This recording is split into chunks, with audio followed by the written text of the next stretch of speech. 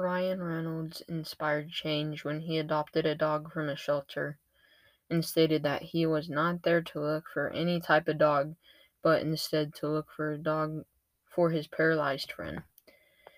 Even though Steve was too old and too tired to take care of the young dog Baxter, Ryan Reynolds was just the right age to take care of Baxter. Most people think they would rather buy a dog from a store, but when Ryan Reynolds went to a shelter and bought a dog, that is when people started to change their mind about shelters.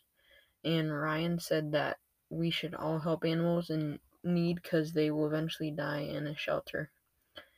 People would People would trust Ryan Reynolds because he is a famous celebrity, and when he posts how cute his dog is and how the dog acts, people will want to go to shelters to buy pets from a shelter.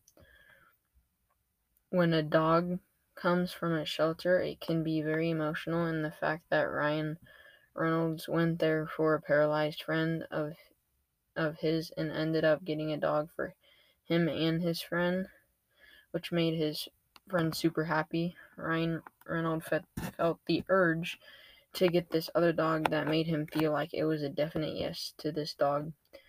The reason he went to get this dog is because his friend couldn't move because he's paralyzed. But when he got the dog for his friend, he saw this other dog and just needed it because it was so cute. I saw this big dumb looking retriever staring up at me, he told. I whispered to him, "Hey, let's get the heck out of here."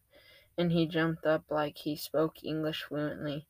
He came with me, he jumped in the car, and we've been best buddies ever since. I think that this story is very important to the world to show that anything can happen at certain moments in your life, and they can be for good or bad.